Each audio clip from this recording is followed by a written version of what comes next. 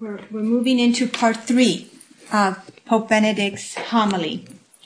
But I'd like to begin today with the gospel reading of last Thursday, because I had a profound experience with this reading, and so I want to share it with you. It was Luke chapter 19, verse 41 through 44. It says, as he drew near, meaning our Lord was coming to Jerusalem. As he drew near, he saw the city and wept over it, saying, if this day you only knew what makes for peace. But now it is hidden from your eyes. For the days are coming upon you when your enemies will raise a palisade against you.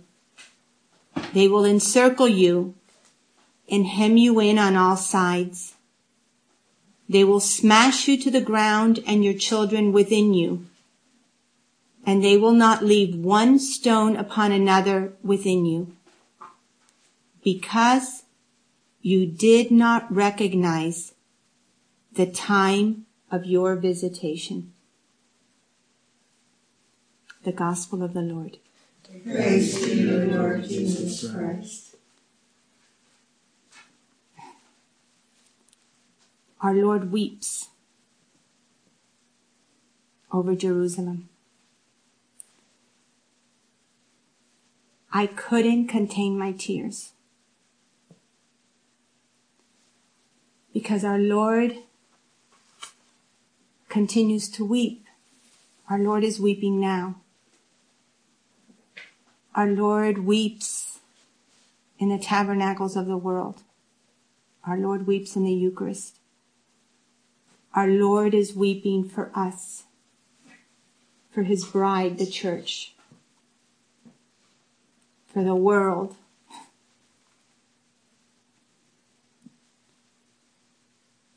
And I found myself weeping with the Lord.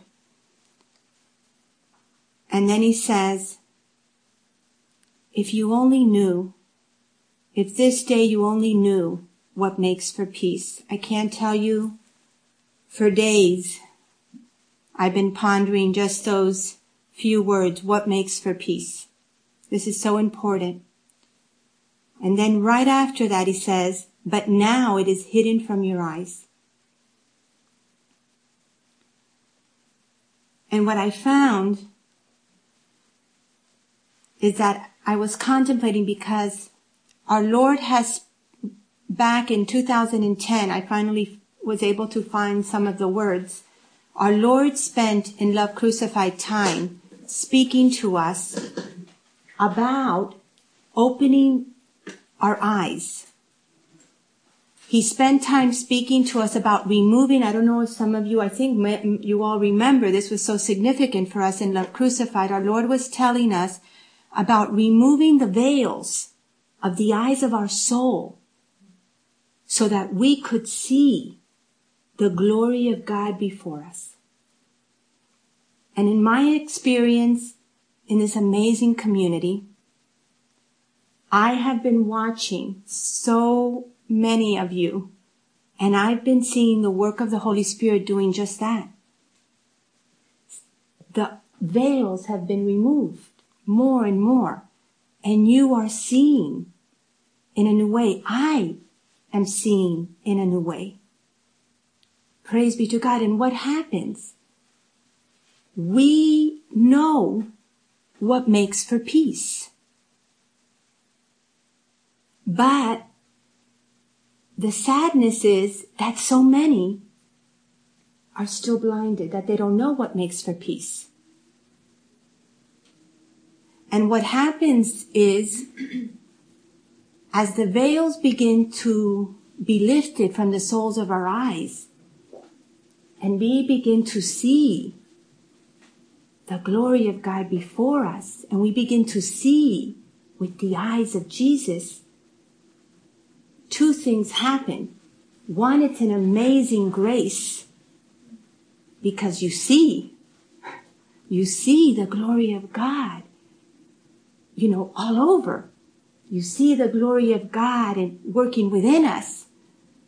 You see the glory of God everywhere in nature. You see also the darkness. When you see the light, you also see the reality of the darkness. You begin to see also the hearts of many.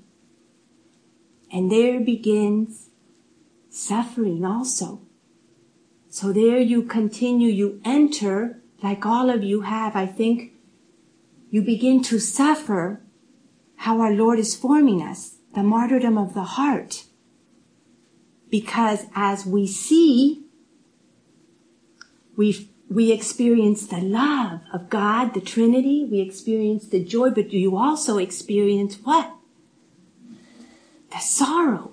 You cry now with our Lord. We see, what do we see? We see the darkness, but we also begin to see how many times people we love deeply in our own families are blinded. They don't see. And what a deep suffering. We see many times the darkness in the hearts of those we love the most, because we're now seeing through the eyes of our Lord. And now we begin to suffer with Jesus in a very profound, intimate way. This is the life, intense life of a victim soul. This, my dear friends, is the martyrdom of the heart. But our Lord in the last line says something very important. I couldn't help but think. He says, this is what's going to happen to Jerusalem. Jerusalem is going to be encircled.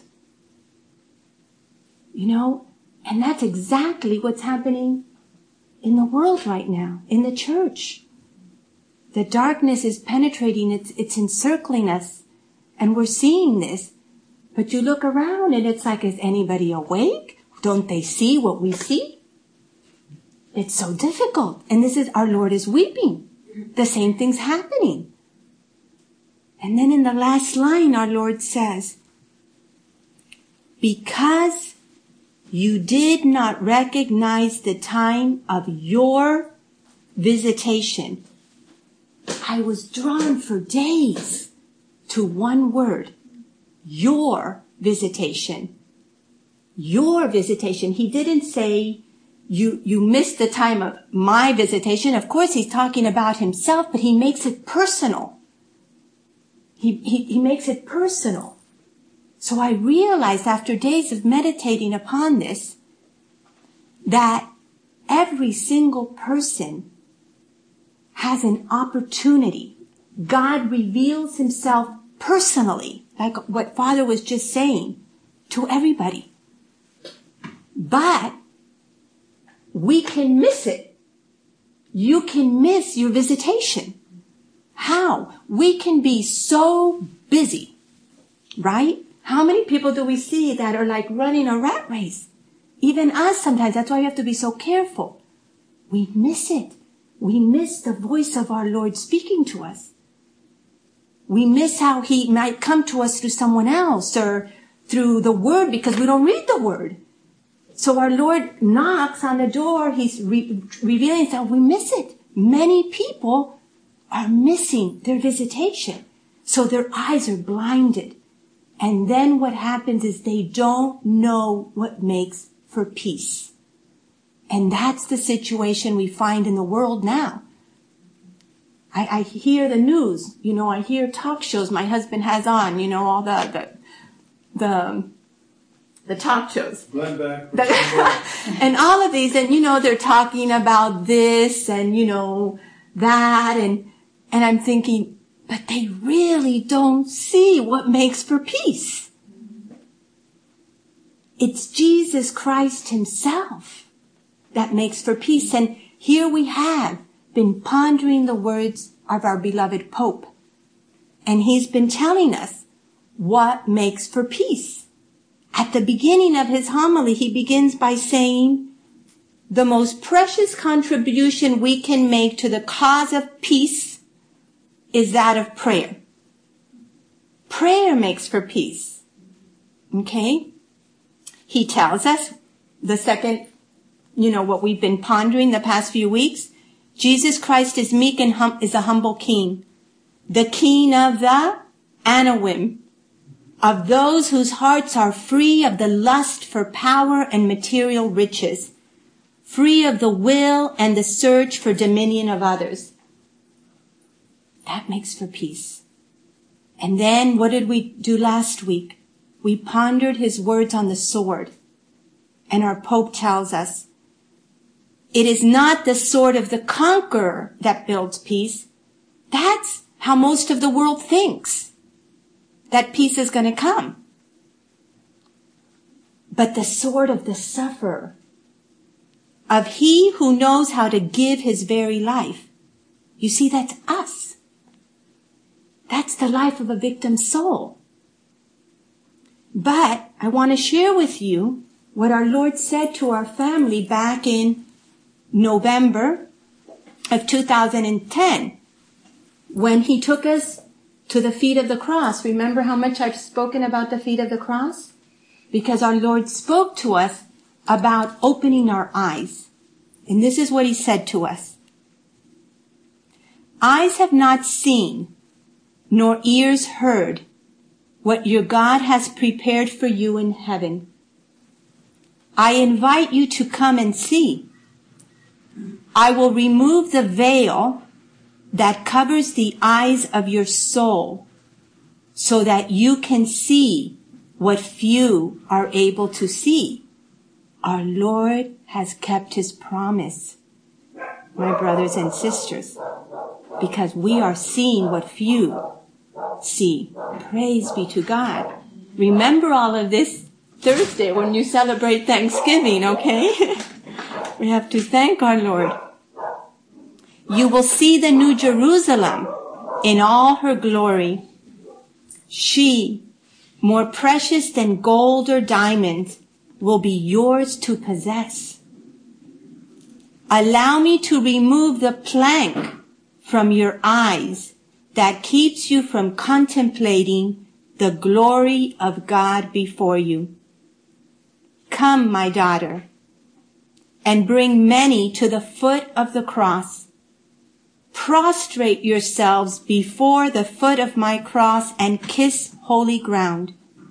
Rise and embrace my precious feet and kiss my wounded feet. It is here, through this gesture of humility and love, that the plank of pride and self-love is removed from blinding your sight. Touch my feet, bless my feet with your kisses and cleanse them with your tears. The Holy Spirit drew Mary Magdalene to this act of love in preparation for my crucifixion. And it is my mother who completed this act of love and reparation at my crucifixion. It is here at my precious feet that you receive the gold of precious repentance. I desire for you to bring my sons to the foot of my cross. So I wanted to just go back and review that with all of you, because we have so many new people, because this is so important. Because our Lord tells us in the Gospels that the plank, we see the splinter in our brother and sister's eyes. And it's so easy, right? But very seldom do we see the plank in our own eyes. And that is so true. And in this family, our Lord taught us to do something, to go to the foot of the cross. I mean, this is something that's become, I think for most of us, something we do daily in the Blessed Sacrament. And in the depths of our soul, place ourselves next to our Blessed Mother and kiss the feet of our Lord and beg, my brothers and sisters, the Holy Spirit to grant us the gift of knowledge. It's one of the gifts, 7 gifts of the Holy Spirit. And the gift of knowledge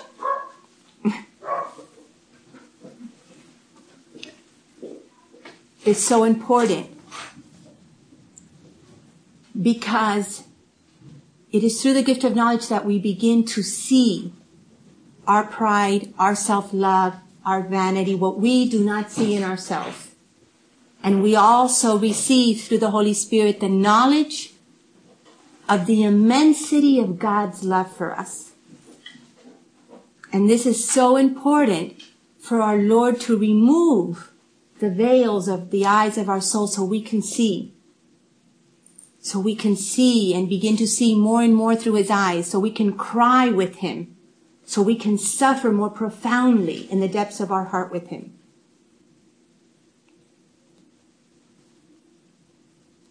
Do you want to add anything? Amen.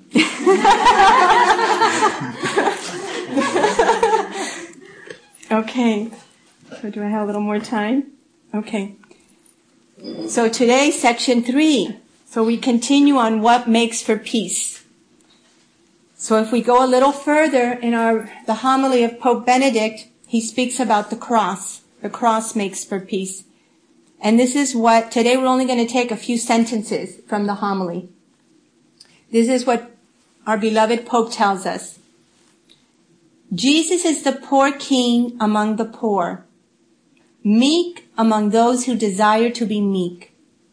In this way, he is the king of peace, thanks to the power of God, which is the power of good, the power of love. He is a king who causes the chariots and the charioteers of battle to disappear, who still shatter the bows of war, who will shatter the bows of war. He is a king who will bring peace to fulfillment on the cross by joining heaven and earth and by throwing a bridge of brotherhood between all peoples. The cross is the new bow of peace, the sign and instrument of reconciliation, of forgiveness, of understanding, a sign of the love that is stronger than all violence and oppression, stronger than death. Evil is conquered with good, with love. Our Lord has said that so many times to us, that the evil, the darkness penetrating our church and world can only and only be conquered through love. And that is the love of the cross. That is the only thing. That is why he tells us constantly, raise up, family of love crucified. Bring me many victim souls. Because a victim soul, what is a victim soul? It is a soul that is united to Jesus crucified, the word of the cross. It is love. It is the purest love. And that's why it's so powerful. In Ephesians chapter 2, St. Paul speaks to us of what makes for peace. And it is through the cross. Listen to the words of St. Paul. Because the Holy Spirit in our family has been bringing us into the depth of the words of St. Paul. And it has been so amazing. Now listen to these words of our beloved St. Paul. In this own flesh, he abolished the law with its commands and precepts to create in himself one new man from us who had been two, and to make peace, reconciling both of us to God in one body through the cross, which put that enmity to death. This is exactly what our Lord has been doing. We have begun two, us and Jesus. And our Lord has been teaching us that he wants all of us to be one. No longer we that live, but Jesus Christ who lives fully in us. Many of you might say, we are called to be at the foot of the cross with Mary. But I say to you, no.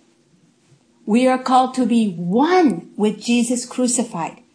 Mary's body you might see at the foot of the cross, but Mary's entire spirit and heart is one with the crucified.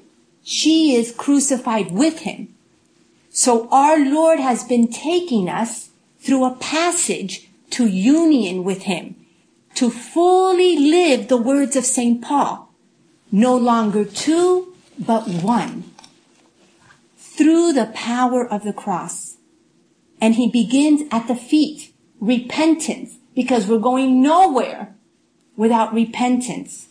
It's at the feet that the foundation of union with our Lord is set, which is humility.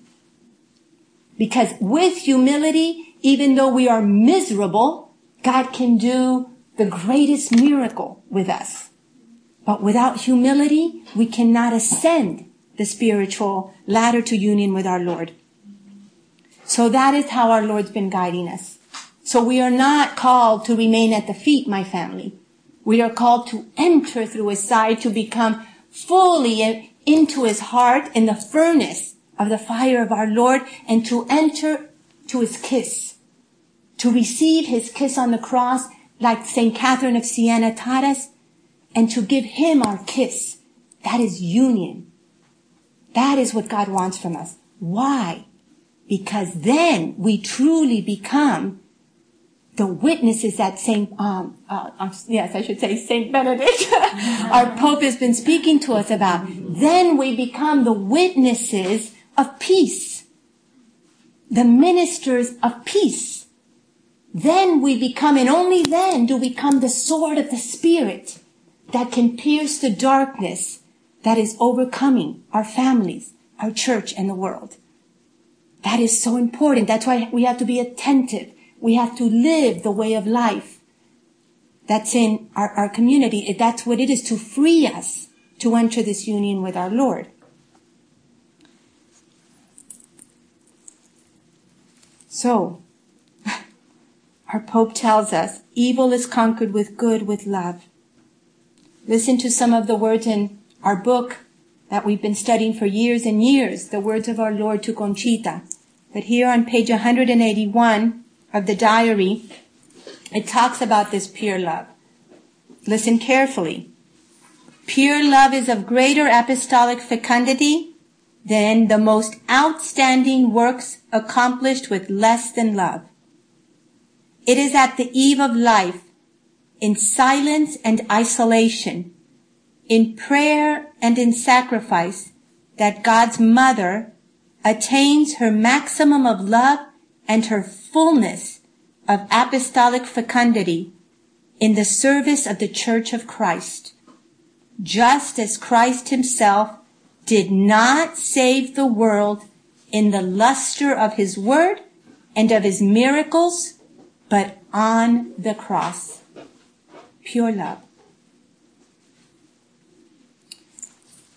In January of 2011, almost a year ago, our Lord said to us, the purest love on earth must be united to suffering.